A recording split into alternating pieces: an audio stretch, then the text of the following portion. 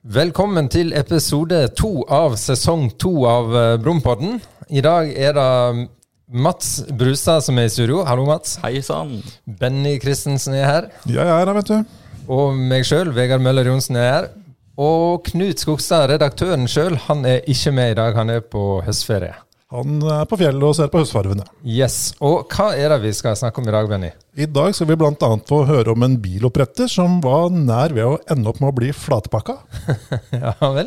Og så skal vi innom dieselbilen, for de jo nå hottere kanskje enn noen gang på bruktmarkedet. Vi har plukket ut 3 forskjellige modeller i ulike prisklasser.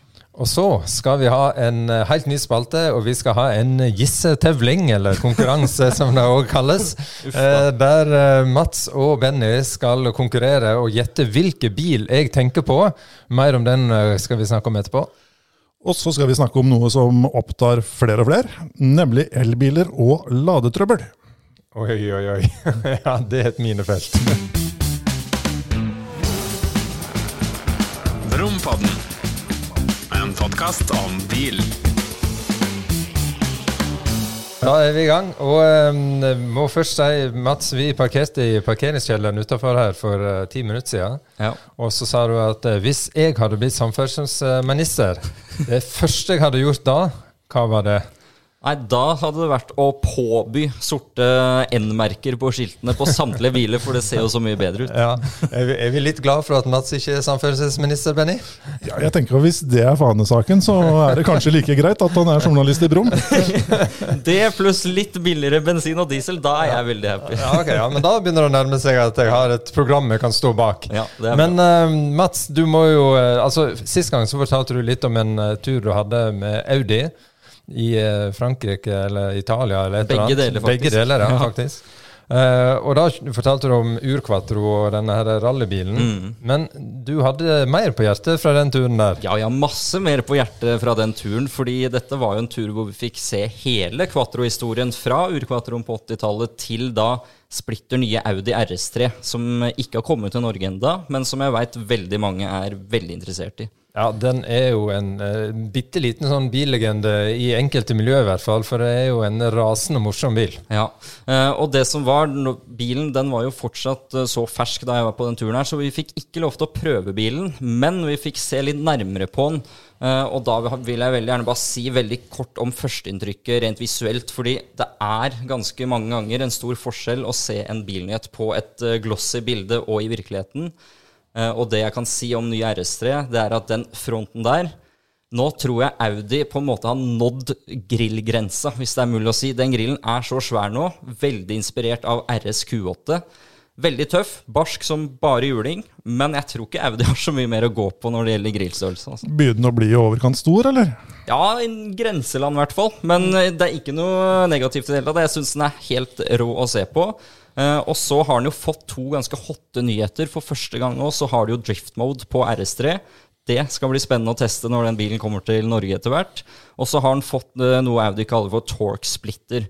Og veldig enkelt fortalt så det også da bilen fordeler krefter mellom for- og bakaksling. Ja. Så bilen skal oppleves enda litt mer leken og kjøreglad nå da enn før. Ja. Og du nevnte at du fikk sitte på. Hvem var det som holdt i ratt og spaker og trykte på pedaler? Du, det var virkelig ikke en hvem som helst. Han heter Frank Stippler, en tysk racerbilsjåfør. Stippler, mener jeg, ja. Det så Stippler. Ja. Han var ikke så stippla når du møtte den, men... Var det barnebarnetitler, eller? Hæ? Det var ikke barnebarnetitler? Nei, jeg tror ikke det. Da hadde jeg ikke tørt å si det på. Men i hvert fall, han har banerekorden for SUV-er på Nürburgring, i hvert fall frem til nylig med Audi RS Q8. Så kom Porsche og blandet seg inn i bildet der. Men i hvert fall, han kan å kjøre bil. Og vi fikk da sitte på i en egen rallyetappe der, sperra veier, med sliksdekk på den RS3-en.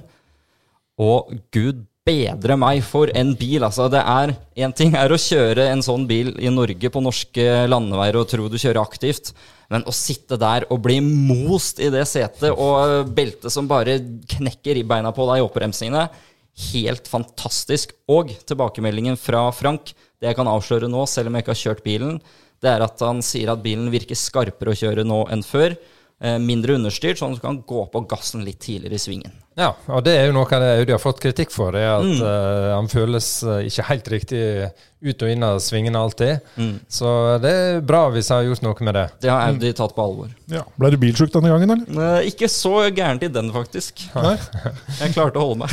Ja, det bra. Det kan hende du blir syk senere i dag, men det skal vi komme tilbake igjen til. Vi skal snakke mer om konkurransen. Helt annen historie. Ja, men Benny, det noe nytt fra din kant siden sist? Ja, det det. Jeg har ikke vært i Tyskland eller i Alpene, men jeg har vært en tur rett opp i gata her i noen svært fasjonable lokaler i Karl Johans gate 33. Ja, men husk at vi skal snakke om bil da. Det ikke nok å bare besøke fasjonable lokaler i Karl Johans gate. Den har blitt så snobbete, Mora. Nå har han på seg rosa skjorte til og med. Ja, det jo litt bil, men kanskje ikke så veldig mye. Jeg har nemlig vært på og besøkt det nye kinesiske elbilmerket NIO på NIO House, som da hadde disse fasjonable lokalene uten parkeringsplass utenfor. Ikke noe verksted, ikke en eneste mekaniker, men du verden får noen flotte, stilige, elegante og moderne lokaler. Ja, for dette her mye mer enn å kunne se på en bil. Her har de forskjellige fasiliteter, har jeg skjønt da. Ja, ikke bare det. Altså, de har jo kundelaunch, de har peisestue, de har en egen kafé, de har en shop hvor du kan kjøpe kul håndveske, eller badehåndkle, eller kinesisk tesett, alt etter behov. Og de har jo selvfølgelig en bil eller to også stående i utstillinga, men når jeg rusla rundt der og egentlig bare nøyt den rolige, fredfulle atmosfæren, så kom jeg på at her har det skjedd en utvikling. Altså. Dette milevis unna bilbutikker som jeg husker fra barndommen. Jeg var jo han 12-åringen som sykla rundt med korpsdelsbukser med sleng og fregner på nesa og samla bilbrosjyrer. Da lukta det bensin og eksos i bilforretninger. Det lå gjerne et sett med vinterhjul bort i et hjørne. Det sto selvfølgelig en 2-3 biler inne, og bruktbilene i bakgården. Men det var jo liksom, forskjellen enorm. Du minner meg om det du sier nå, så tenker jeg på en bruktbilforhandler hjemme i Kongsvinger. Det lukter akkurat som du sier, og det egentlig spot on, og jeg kjenner på at jeg savner jo nesten litt det, for det har blitt veldig sånn strigla og veldig sånn stivt i mange bilbutikker i dag. Ja, og NIO skal jo ikke være bare en bil, det skal jo være en livsstil. Altså, de har kunstutstillinger, de har yoga. Det åpent for hvem som helst, altså man kan gå inn der og ta en kopp kaffe. Vi kan ta med PC-ene våre opp dit etterpå, sette oss ned og jobbe litt. Vi blir ikke kastet ut selv om vi ikke skal kjøpe bil. Prøvde du yoga? Jeg har prøvd yoga, men ikke der. Okay. Har du prøvd yoga? Det jo en grunn til at jeg så løs og ledig i hoftepartiet.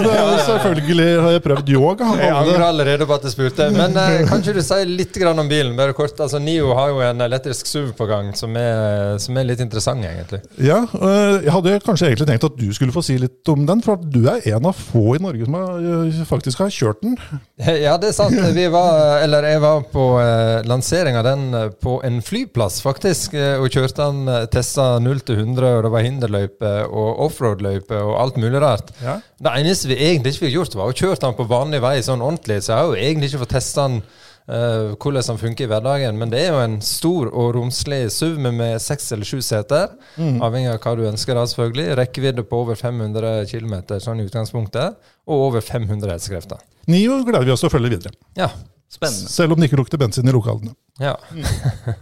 Ja, jeg må snakke litt grann om et slags eksperiment som jeg gjennomførte på min egen bil i sommer. For jeg har for første gang prøvd meg på keramisk coating.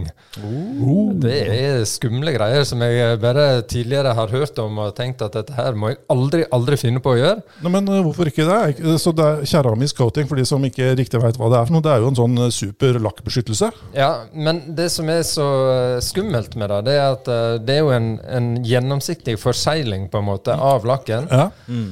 Så hvis du legger den på uten å ha gjort en god jobb i forhold til polering i forkant, så forsegler du egentlig bare alle ripene som der fra før, og så blir det aldri borte. Ja. Oi, det så det litt leita. Så det var mange timer med poleringsmaskin for å få vekk alt mulig av sånne bittesmå riper og vaskestriper og alt mulig sånt. Et helsikes prosjekt. Men har du sett resultatet? For jeg har gjort det samme på min bil, og det er jo fornøyelig å se når du skyller av bilen, så bare preller alt av. Altså det er en fysisk god følelse å sprute vann på den bilen. Det går ikke an å si. Og se hvordan det preller av, og det er helt sprøtt. Ja, det er deilig. Du venter jo nesten på regnet, vet du. Men det eneste som så det er fint, jeg føler liksom at det gikk greit. Det er sikkert folk som jobber med dette som kommer til å se på den bilen og tenke at nei, det der var ikke godt nok. Men for meg holder det. Men det jeg fortsatt har til gode, som jeg fortsatt ikke tør å gjøre, vet du hva det er? Nei. Det er å vaske motoren. Sånn med skumlegge og spyle. Jeg har hørt så jæklig mye skummelt om det. Det tør jeg rett og slett ikke. Nei, det kan faktisk være smart å la et verksted gjøre den jobben. Det er ikke alltid at det går bra. Fuktighet og elektronikk er en dårlig kombinasjon. Ja, men en dag banke bordet, så skal jeg vaske motoren. Det var enklere med dieselbil. Da kunne man bare åpne panser og spyle vei med høytrykksspyleren. Ja. Men Mats, vi må litt innom deg igjen også, fordi at vi har jo du har en videoserie gående på Brum.no nå. Ja, du sikter til Brumpraten. Det er riktig. Vi er i gang med, er det 6. eller 7. sesong nå? Jeg skulle til å spørre det, men du husker ikke selv. Så du vet da, for å si det sånn. Jeg tror det faktisk er sesong 7. Ja, men det er kjempebra. Og den sesongen åpnet vi jo med et brak, bokstavelig talt. Vi fikk med selveste og enda statsminister Erna Solberg i en Lamborghini Urus. Det hadde jeg vel for å være helt ærlig ikke trodd, at hun skulle sette av en hel time til for å være med oss og kjøre Lambo. Men det gjorde hun i hvert fall. Og så har jeg fått en del spørsmål, for vi titlet jo blant annet en av sakene på at vi fikk ut blålys da vi var ute og kjørte. Men det var jo ikke så dramatisk som det kanskje kunne høres ut som i titelen. Nei, altså, det som var greia, vi kjørte litt på overtid. Erna skulle videre til NRK, til konkurrenten vår, og så var det plutselig, vi kjørte midt i Oslo sentrum, så er det kaos, litt trafikk og sånt, og så fordi i baksetet så sitter en dame fra PST og overvåker alt. Og så sier hun, nå må du ta til høyre. Og hun sa det litt for sent, så jeg rakk ikke å svinge til høyre, og jeg gidder ikke å kantkjøre felgene så på. Så du skylder på hun som satt i baksetet? Er dette her høres ut som ansvarsfraskrivelse, Benny? Ansvarsfraskrivelse på høyt nivå. Nei, det var ikke min feil. Nei, men det som vi klarte å redde jeg kjørte feil, men det var ikke min feil. Vi klarte å redde din så elegant, for da spør jeg bare, selv om vi da hadde lysreguleringer og alt og masse trafikk, så spør jeg, er det innenfor å bare rygge litt grann nå? Og så ser jeg hun i PST bare kikker over nakken, for bak henne igjen så er det en egen PST pansret BMW X5. Så skrur han bare på blålyset, så all trafikken bare stopper opp, og så får jeg lov til å rygge midt i rushen, og så får jeg sving til høyre, og så kom Erna seg videre til NRK. Og det endte bra. Det endte veldig bra. Ja, det er godt. Men det var reelt, og jeg ble jo litt småstresset, for jeg skjønte jo ikke med en gang hva de blålysene kom av. Nei, vi får jo automatisk panikk hvis det er blålys, ikke det? Det er litt sånn, åja, nå kommer jeg for å ta meg syndrom. Ja, de av dere som har dårlig samvittighet, har det jo sånn. Selv er jeg helt rolig, jeg gjør jo ikke noe gærent. Ellers noe nytt du vil fortelle? Ja, vet du, jeg har en liten gladnyhet til alle bensinhoder, og det er ganske mange. Porsche 911 blir ikke elektrisk. Den bilen er fredet. Dette har jo Porsche-sjef Oliver Bloom sagt opp til flere ganger. Nå har han bekreftet det igjen. Bilen fredes i hvert fall frem til 2030. Grunnen skal være, ifølge Bloom, at den er ikke egnet for elektrisk drift. Altså han mener at den bilen vil bli helt umulig å kjøre med batteripakke i gulvet og motor bak. Det er jo et poeng, absolutt. Men heter ikke den 911 strengt alt Porsche Taycan med bakhjulstrekk? Det kan godt være. Derav så strides jo de lærde. Kortere akselavstand og må være motor bak. Men det går jo an, men jeg er jo som altså jeg er glad i bensin og diesel, så jeg synes jo dette er gode nyheter. Så vi får se da. Det som ryktene sier, det er jo at de tester den ut nå som hybrid på Nürburgring, men det gjenstår jo å se. Men bilen er i hvert fall fredag i første omgang frem til 2030, og det er jo noen år til. Ja. Det er jo en liten stund til i hvert fall, for det går fort, tida flyr, og det gjør den for oss også, for vi må videre i Brumpraten. Eller podden da. Brumpodden som det også heter. Men praten skal også videre. Og Erna Solberg, har du lyst til å avslutte med et eller annet teit på slutten? Nei, så da går vi videre. Ja, da ønsker jeg velkommen til en helt ny spalte, og jeg ser bort på to nervøse karer på andre siden av bordet, for dette her har vi aldri gjort før.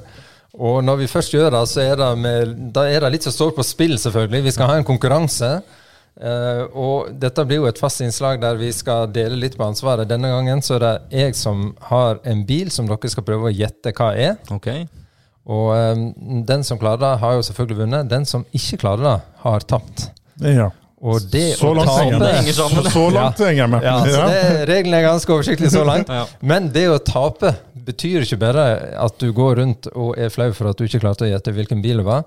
Du må i tillegg ha en straff. Ok. Og da, for å snakke mer om den straffen, så må jeg gå vekk et lite øyeblikk, og så kommer jeg tilbake igjen. Oi. Ok. Vi kan bare prate mellom hverandre mens jeg er ute. Ja. Hva er det Vegard han kan finne på av straff? Han er jo noen ganger ondskapsfull, rett og slett. Og han kjenner meg. Ja, nå ser jeg hva... Alle de som ser videoer av dette her, for vi filmer jo en del av det vi gjør på Brumpodden. Alle de som ser den videoen, de vet hva som skal skje her når den som taper skal ta straffen. Taperen vinner en boks med makrell i tomat. Taperen vinner en boks med makrell i tomat som skal spises her og nå. Du tuller. Ok, så du skal ikke ta den med hjem og legge den i kjøleskapet, vi skal spise den opp. Den skal spises Nei, opp, da. Så det er ikke en premie til den som vinner, som kan bruke den som pålegg. Det er en straff for den som taper, som må gafle den i seg her og nå, etter konkurransen er ferdig. Jeg kan bare si jeg kommer ikke til å spise den, det skjer ikke. Jo, Jeg skal ut og gjøre et intervju etterpå. Jeg kan ikke lukte hoggorm når jeg skal intervjue mennesker. Nei, makrell derimot, det kan det lukte. Men anyway, dette her er ikke noe å diskutere, dette her er bare å sette i gang. Det som er utgangspunktet mitt for konkurransen og valg av bil, det er en sak vi hadde her for ikke så alt for lenge siden med fotballspilleren Zlatan, som hadde innvilget seg selv en 40-årsgave. En 40-årskrisebil, kan vi nesten si. Han hadde jo ikke valgt hva som helst heller. Nei, han hadde ikke det. Han hadde valgt en Ferrari SF90 Spider, som da er kabrioletutgaven av den helt nyeste ladbare hybriden. Gullfarge nesten. Ja, gullfarga, ja. Var han ikke mer oransjeaktig? Ja. Ja. Noe sånt. Noe sånt. Nå har makrellen gått inn i øyeeplet på oss allerede. Men, så nå har jeg valgt en helt altså min ultimate 40-årskrisebil. Hva innebærer en 40-årskrisebil for Vegard? Det er jo Er det noen kriterier som ligger til grunn her? Ja, det er et par kriterier. Altså, det er sånn, ok, jeg må kjøpe et eller annet nå i livet mitt, fordi at nå jeg blir 40, jeg kan ikke vente til senere, så det er noe grandios og fantastisk. Sånn er det bare. Men budsjett er ikke et tema. Det var det neste spørsmålet. Så det er ikke sånn at det må være noe til 250 000 som jeg har råd til. Oi. Det kan være mye dyrere enn som så, og det er mye dyrere enn som så. Ja, okay. Så det er, og så er det skal både være visuelt, det skal være lyd, det skal være opplevelse, så det er ikke elektrisk. Så det er på en måte det jeg tenkte å gi av hint foreløpig. Og så kan dere stille noen spørsmål. Og etter en stund, hvis dere ikke har klart det, så kommer jeg til å gi små hint, og så må dere bare begynne å gjette. Nå må vi bare komme i gang, for jeg gruer meg. Da kjører vi på. Han blir ikke vekket av seg selv, denne her, Mats. Den skal spises etterpå. Snakker vi om en italiensk superbil som slutter på I? Ja, voldsomt konkret spørsmål. For jeg tenkte vi skulle stille litt mer åpne spørsmål. Men du traff veldig bra på det spørsmålet. Ja. Og svaret er ja? Svaret er ja. Da skal vi du har ikke valgt Maserati, for det går jo i stykker. Vi skal til Lambo eller Ferrari da. Det er også riktig. Skal vi til Ferrari da? Det var noe voldsomt. Ja, vi skal til Ferrari. Ja. Det er ikke den bilen Zlatan har kjøpt seg? Nei, det er det ikke. Altså, nå er vi veldig nært svaret allerede, så nå er det omgjør. Jeg bare minner om at denne makrellboksen... Er det 488 Pista? Nei, det er det ikke. Men jeg kan gi et hint til. Jeg har kjørt den. Hva er det Vegard har kjørt av Ferrari? GTC 4 Lusso. Nei, sorry, 812 Superfast. 812, yes! Jeg slapp makrell. Det er altså da, jeg rakk ikke å si noe om den bilen, men Benny var jo så på. Det er en 6,5 liters V12-motor, selvpustende jævelskap med 800 hestekrefter. Dette var det råeste, altså selvpustende motoren Ferrari noen gang har laget. Han er prisbelønt i etterkant. Ja. Et beist av en bil. Husker du vi kjørte den, Mats? Jeg husker når vi var på kjørte den. turen? Det var helt vilt gjennom den ene tunnelen der. Trodde trommehinnene skulle sprenge. Ja, det er helt sprøtt. Og han ser altså så Han er så vakker, den bilen. Den er så mye penere enn GTC 4 Lusso. Så mye penere. Jeg synes han er finere enn den, faktisk. Ja. Og han er mer sportslig, da. Men det er jo en GT-bil, dette her òg. Benny, du ser liksom ikke så Du virker som du ikke følger med på samtalen i det hele tatt. Han skal jo glafse i seg 170 gram Jeg ble plutselig så mett. Altså, du var jo så passiv at jeg nesten trodde at du satt og ventet på å få lov å spise makrell i tomat. Nei, jeg må innrømme at modellbetegnelse på Ferrari er ikke min sterkeste side. Så husker jeg jo at du hadde kjørt noen, men jernteppet kom i takt med at jeg så på makrellboksen. Jeg beklager hvis jeg var litt på hogg i stad, men jeg måtte gjøre det hjernen min makta for å unngå det greiene her. Hør da. Ja, men du taper neste gang, Mats. Så det er ikke noe, ikke bekymre deg. Vi skal ha en ny konkurranse om en uke. Ja. Og da er det jeg som skal velge bil. Det er greit. Men før den tid, Benny, så skal den boksen her fortæres. Yes, jeg gleder meg. Jeg kan ta den med hjem og spise den i kveld. Hvis jeg sender en snap til deg. Åpne den her og nå, så skal jeg finne en. Vil du ha skje eller gaffel? Hva spiser man sånt med? Jeg tror det enkleste er skje, for den skal tømmes. Ja, jeg tar gaffel og mange servietter, du. Fy fanken. Kan jeg få en liten jeg kan varsle det. En liten timeout? Jeg skal på kjøkkenet og drikke vann. Jeg gir meg en applaus for vel gjennomført. Ja, det er bra. Det er så respekt av Benny.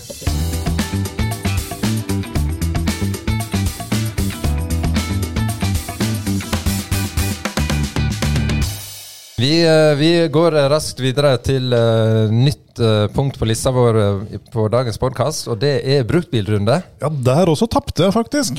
Hæ? Med antall penger jeg skulle få bruke på bil. Ja, men det er fordi at du er den mest belært av oss, og du kan på en måte bruke 50 000 uten at det går til helsike. Hvis jeg og Mats får 50 000 kroner, så kjøper jeg en eller annen idiotisk bil som ser ganske kul ut, og som er helt håpløs å eie. Så det var forklaringen på fordelingen, Benny. Ok, det var bra det ikke lå noe mer bak. Ja. Jeg var redd det var liksom lyst i banen eller et eller annet sånt nå. Ja. Neida, du vil ikke det. Du har spist en boks makrell i tomat, og det lever vi lenge på. Okay, ja, det er bra. Men Mats, vi begynner like godt med deg da. Siden du er ung og lovende, så fikk du mest penger faktisk denne gangen. Det er første gang jeg har fått mest penger. 1 million kroner. Ja, for det er sånn. Du har 1 million, jeg har 500 000, og Benny har 50 000. Og vi skulle finne hver vår dieselbil. Yes, på bruktmarkedet. Og det er jo mye å velge mellom her, så hva fant du til 1 million? Det er jeg litt spent på. Det som er litt interessant, det er faktisk at som brukt dieselbil så får du nesten kjøpt alt til 1 million. Du kan fråtse, og for moro skyld så tror jeg det bare fantes én bil som overgår 1 million, og den kostet 2. Vil dere bare gjette for moro skyld før jeg begynner med mitt valg? Hvilken som er den dyreste dieselbilen på Finn.no i dag? Brukt dieselbil til 2 millioner? Yes, det finnes ett eksemplar. Er det en 2 millioner? 2 millioner for en brukt dieselbil. Så hva kan det være for noe? Er det noe helt sånn sinnssyke Range Rover eller noe sånt? Det er ikke ja, den nå er oppe og nikker, men det var ikke den jeg fant. Nei. Jaguar er ikke noe sånt. Disse superbilene er det jo ikke. Jeg tror svaret blir litt sånn, ja, selvfølgelig. A8? Nei. Vi er ikke på BMW 7-serie, da kan du kjøpe en ny. Vi er på en dieselbil der 1 til 2 års leveringstid på G-klasse! G400 diesel, den bikka 2 millioner. Ja. Men uansett fra det ene til det andre, jeg har jo litt sånn lett for å gå i den tyske premiumfella da, når jeg får så mye penger og får velge meg bil for. Så vi skal jo da denne gangen til Bayern.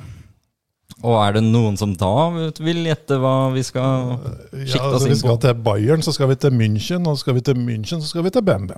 Det er riktig, og jeg har funnet meg en ekte drømmebil, og jeg har kjørt forrige generasjon av denne før, og dette er jo da snakk om den helt nyeste generasjonen. Det er BMW 550 diesel stasjonsvogn, og for meg så er faktisk dette her nesten en like god drømmebil som en M3, for den her har jo absolutt alt. Den har plassen, den har komforten, og så har den etter mine øyne kanskje en av verdens beste dieselmotorer. Han er helt rå. Jeg har kjørt 550 diesel, og det er helt sjukt å kjøre. Men jeg er jo ikke enig i at jeg har målt seg med en M3 Nei, eller derfor M4, nesten... for kjøreegenskapene er jo på et helt annet sted. Nei, men jeg tenkte litt sånn scenario her, litt mer bruksbil og litt mer hverdagslig, praktisk bil, og da er det Så får du jo ikke M3 med dieselmotor, da. Men hva slags årsmodell snakker vi om her, da? Vi snakker om en 2020-modell som har gått rundt 20 000 kroner, og den fikk jo 20 000 kroner, du!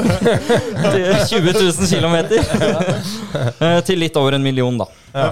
Og da får du jo da med nesten alt utstyr, M-pakke og det brune skinninteriøret med de der Konjakkfarger. Ja, det er også med de fint. der hvite, sånn, det ser sånn båttau, hvis dere husker det gjennom setet, det er dritfint. Båttau gjennom setet. Det husker jeg nok ikke, men Det skal jeg legge ut et bilde fra. det har jeg fortrengt. Men kanskje høydepunktet, eller er jo ikke kanskje, høydepunktet er jo selvfølgelig motoren. 3 liters rekkesekk, 400 hester og 760 newtonmeter. Og dette her er så vidt jeg vet verdens kraftigste rekkesekk dieselmotor i dag. Er det 3 eller 4 turboer i den der? Det Det er helt vanvittig. Jeg har laget en sak på det en gang, men jeg husker ikke. Det bader i turboer. Ja, det er masse i hvert fall turboer. 3. Det var innom 4 turboer, og så gikk de tilbake til 3 igjen, hvis jeg husker riktig. Og det er jo en bil som du ofte, eller noen ganger skriver i testene dine, at denne bilen hatt hengefeste, kunne du dratt hele Kielferja. Ja. Det kan du med en sånn bil. Altså. Og på toppen av det hele, du har et nesten utrolig lavt forbruk. Den er oppgitt til 0,59 liter på mila. Ja, det er jo det som er litt kult med den typen biler, at du får dieselmotoren på sitt aller beste. Altså det kommer aldri til å bli lagd dieselmotorer lenger. Altså den perioden og epoken er forbi, men der har du på en måte toppen av det vi har klart. Ja. Og jeg kan bare se for meg det. Tenk dere nå fredag ettermiddag, du er ferdig, gjort en god innsats på jobben. Du ser nøkkelen til den 550 ligger på kjøkkenbenkene. Ungene sitter klare i sofaen. Du skal på hytta til Geilo og bare låse opp den bilen. Og så starter du, og så drar du til Geilo med den bilen. Det er jo drøm. Jeg synes at det var et veldig godt forslag.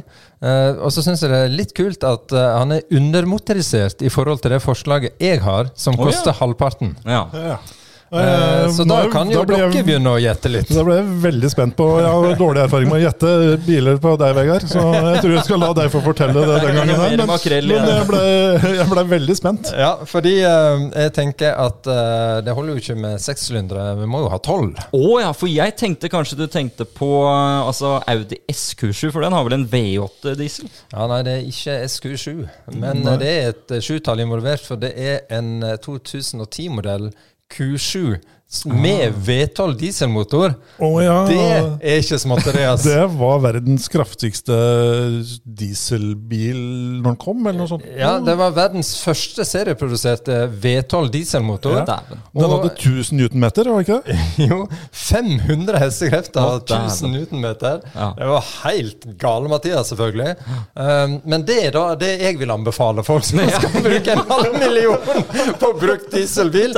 Han har kun gått 200 000, 2010-modell med V12 dieselmotor. Ja, det høres ut som et trygt og sikkert valg og lave verkstedkostnader. Jeg husker at han kostet 2,8 millioner når han var ny. Det var sjukt dyr, men det kom noen sånne biler hit. Ja. Det finnes ikke mange, men... Det skulle vært gøy å prøve en sånn, jeg har aldri kjørt den. Nei, ikke jeg heller. Ikke med den motoren. Hvis det er noen lyttere der ute som tilfeldigvis sitter på en sånn bil, da må de tipse oss. Så kjøper Vegard den for 500 000. Ja, jeg gir 500 lett for den bilen. Ja.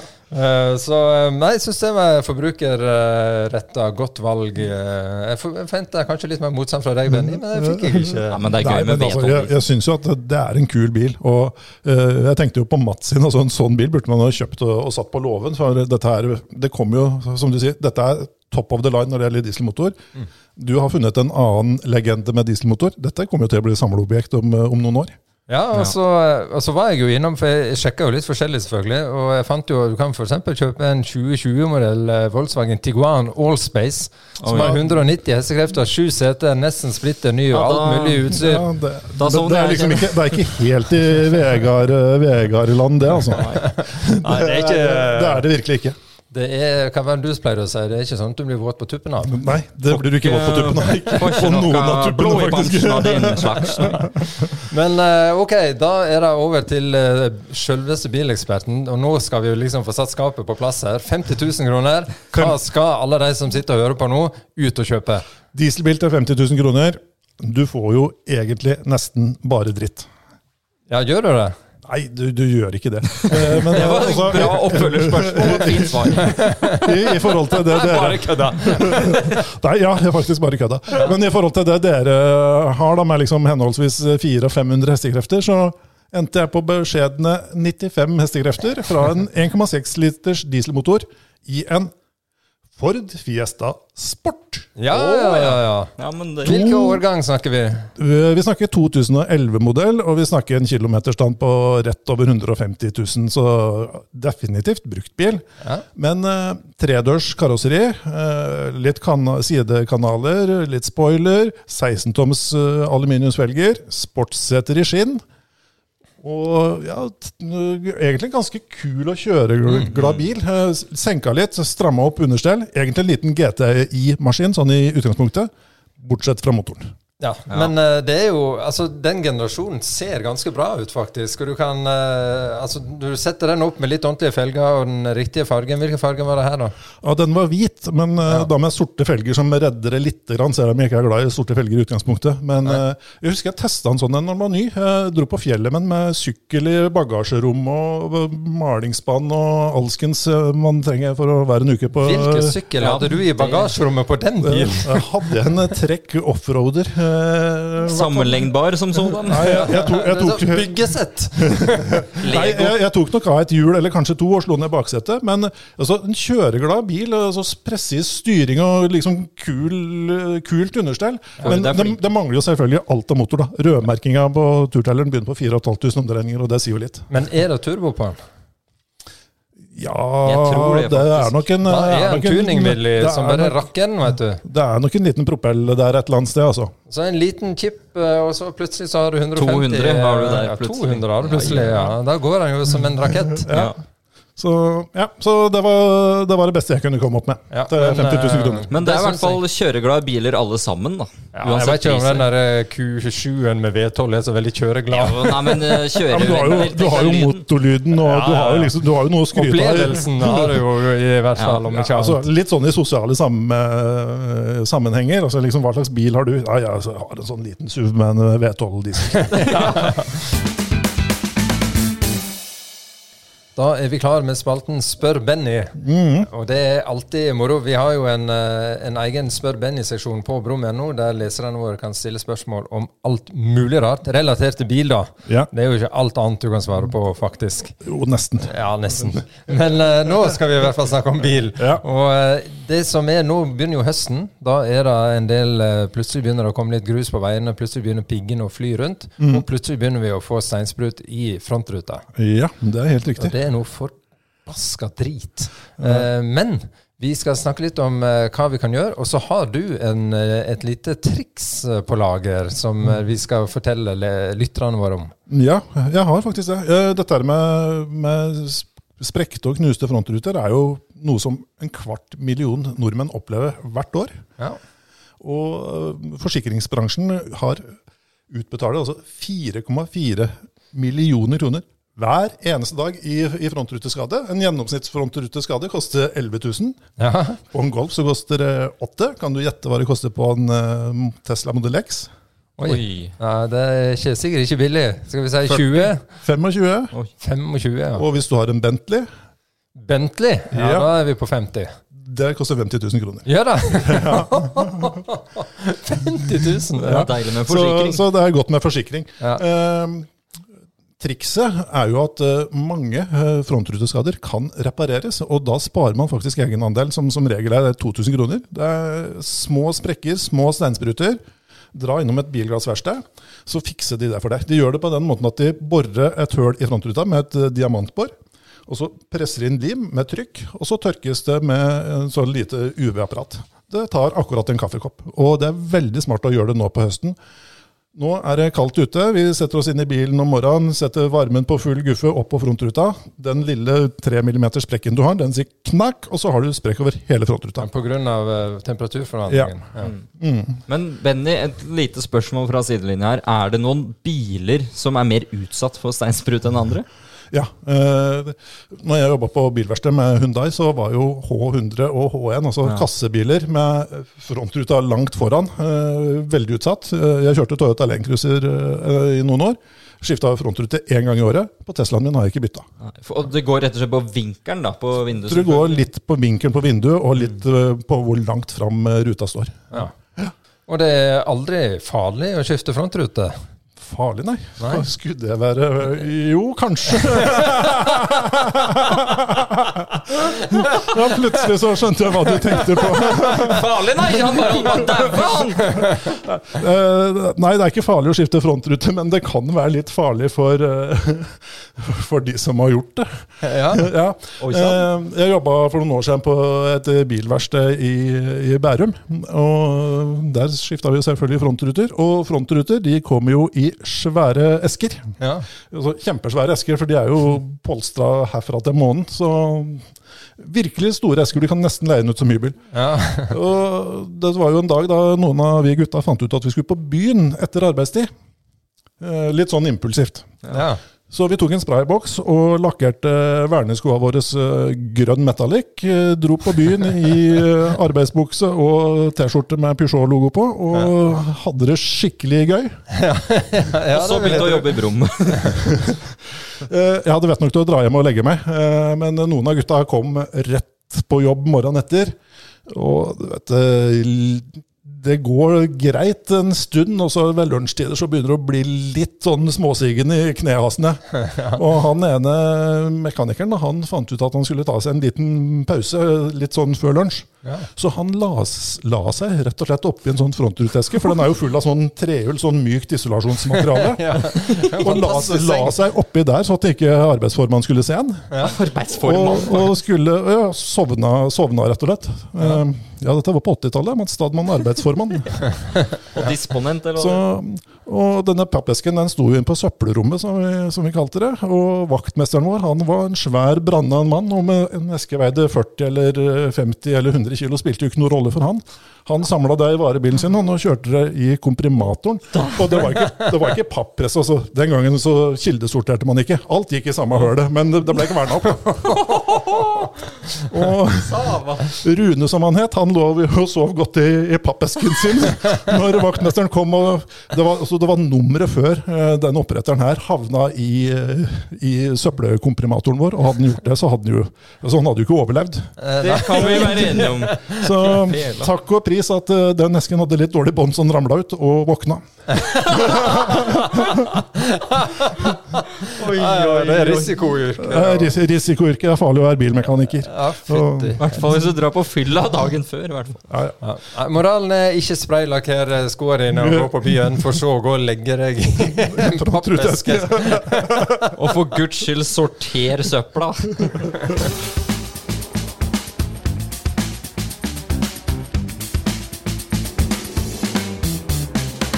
Og til slutt, som vanlig, har vi kommet til spalten Helsike, Knut, nå koker det i kommentarfeltet på Facebook.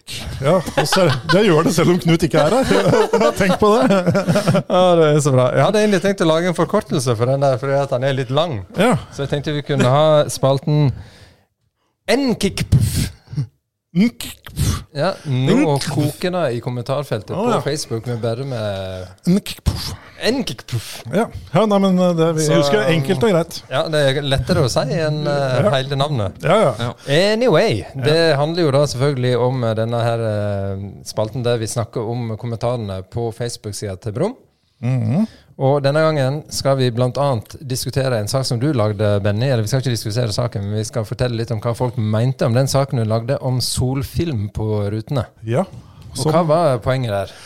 Nei, poenget med saken, det var en Spør Benny-sak, var om det var en som hadde vært på EU-kontroll med bilen sin, som hadde solfilm på siderutene foran, og som hadde fått en toermangel og måtte fjerne det. Og han lurte på om det var riktig, og det er det. Det er ikke lov å ha solfilm på siderutene foran eller på frontruta. Nei, eller siderutene foran, ja. Så fra B-stolpen og bakover så kan du gå bananas og gjøre hva fanken du vil. Der kan du finne fram bengalakken og kostemalere svart. Ja. Ok, ja, men det var i hvert fall utgangspunktet. Og så har vi sett litt på hva folk kommenterte rundt dette. Har du noen kommentarer, Benny? Ja, jeg har en som heter Arild. Han har løst problemet på sin egen litt snedige måte. Han har, som han skriver, jeg har kjøpt et ekstra sett brukte dørruter og bytter ved behov. Behov vil jeg da anta er EU-kontroll. Ja, ok. Da trenger behovet seg på. Ja, han skal ha mørke ruter, så enkelt. Han skal ha mørke ruter, så enkelt er det, og han tar seg da ikke bryet med å skrape av og på denne solfilmen mellom EU-kontrollene, så han har et sett reserveruter. Ja. Kanskje ikke helt lov, men for så vidt snedig løst, Arild. Jeg synes altså, det er så irriterende med de der helt kølsvarte frontrutene, for når jeg kjører på en tofeltsvei, jeg er jo så nysgjerrig, så ofte i hvert fall hvis jeg ser en litt kul eller spesiell bil, så vil jo jeg se hvem er det som kjører den her. Og da blir jeg så irritert, for alltid de med de litt sære bilene som også har kølene hele det frontvinduet. Ja, ofte sant. Og jeg er også sånn som deg, jeg prøver å kikke litt på det. Egentlig er ofte fordi at jeg lurer på om det er politi. Men jeg prøver ofte å gjette hva slags menneske kjører denne bilen når jeg kommer bakfra, og må titte inn da for å se, er det tante Berit fra Gjøvik, eller er det Øyvind Harry Tass fra Strømstad? Ja, akkurat det der opplevde jeg forrige dagen i trafikken. Jeg var ute og kjørte, og hva lå ikke foran meg på motorveien? Jo, en Ford Focus Electric. Oi. Og da tenkte jeg at ok, uansett hva som skjer, jeg skal forbi denne bilen her, så jeg kan se hvem i alle dager som kjøpte den. For det er ikke tidenes mest... Hvem var det? Jeg tipper at det var en tilårskommen herre med gråstengt i håret. Ja, det var en herre, og han var faktisk ganske grå i håret. Han var ikke så gammel som jeg trodde han skulle være. Men ja. Kanskje ikke utapå, men inni. Ja, inni var han steingammel, det er jeg helt sikker på. Men i hvert fall når det kommer til hvem som kjører med dette her, så har Truls kommentert tilfeldig at det som regel er BMW eller Audi som blir utsatt for dette. Nei, det er vel ikke tilfeldig, nei. Det er vel en gjenganger, faktisk. Ja. Jeg tror, det er nesten selvforklarende. Ja, det er jo det. Men en som heter Lars, han sier, det er bare så harry å sette på solfilm da. Ja, Jo, på frontruta er jeg faktisk enig i det. Det blir faktisk for mye bakover. Kjempetøft, men når hele bilen ser som en sånn der tube på veien, når du har liksom lokket igjen hele bilen. Det er harry. Jeg kan i hvert fall fortelle at Tom Inge, han hadde en Fiat Ritmo Abarth, og da snakker vi kul bil. Den hadde han på 90-tallet med sota sideruter foran, og han måtte da kjøre med rutene ned på kvelden, fordi at han så ingenting ut av de vinduene når det ble mørkt. Men kult var det, sier han. Ja, og jeg kan bekrefte det han sier. Altså, jeg hadde en Toyota Land Cruiser for noen år siden med supersota ruter bak, og når jeg skulle rygge opp på gårdsplassen min når det var mørkt ute, så ikke en dritt. Altså. Jeg måtte kjøre med ene foten på bremspedalen, så bremselyset lyste opp litt grann. Du hadde ikke ryggelys? Jo, jeg hadde noe slags ryggelys der også, men jeg har jo 2 svære portstolper i oppkjørselen min, og jeg har jo kjørt på de noen ganger, men jeg tenker at jeg bør ikke gjøre det enda mer. Det er ikke da du dro av det speilet? Nei, hysj, Mats. Det er en annen historie. Vi skal ikke snakke om det nå. Men jeg tror vi kan gå videre til den neste saken som er på Facebook. Og det var en artikkel om lading av elbiler som jeg skrev i forbindelse med test av Porsche Taycan Cross Turismo, som jeg kjørte til Trondheim. Ikke uten utfordringer. Fytti helt skott. Altså, uansett da, det de endte opp med var at jeg skrev en såkalt harmdirrende artikkel om hvor elendig hurtigladenettverket i Norge er. Og dette ble det jo da også litt engasjement rundt på Facebook når vi publiserte der. Ja, absolutt. Og absolutt ikke uventet. Altså, dette er jo faktisk en medvirkende årsak til at mange ikke kjøper elbil. Det er med ladeproblematikk. For helt klart. Du er jo ikke alene om å oppleve dette her. Nei. Men det var jo en som heter Raymond, som han var ganske tydelig da. Han sier at å bruke noe annet enn Tesla på langtur er å be om problem. Alt for mye ustabile ladere, knot med betaling, en jungel av apper og null hjelp å få på support. Fordelen er at man blir veldig god i svensk. Og det er det du opplever når du ringer, eller som jeg opplevde i hvert fall, når jeg skulle ringe og be om hjelp for disse her forbaska ladestasjonene, så kommer det en eller annen veldig hyggelig svensk dame som skal fortelle meg hvordan dette her løses. Men det er jo ikke det du vil. Du vil bare få løst det, og noen ganger var det ikke hjelp i å få hyggelige damer fra Sverige på telefonen en gang.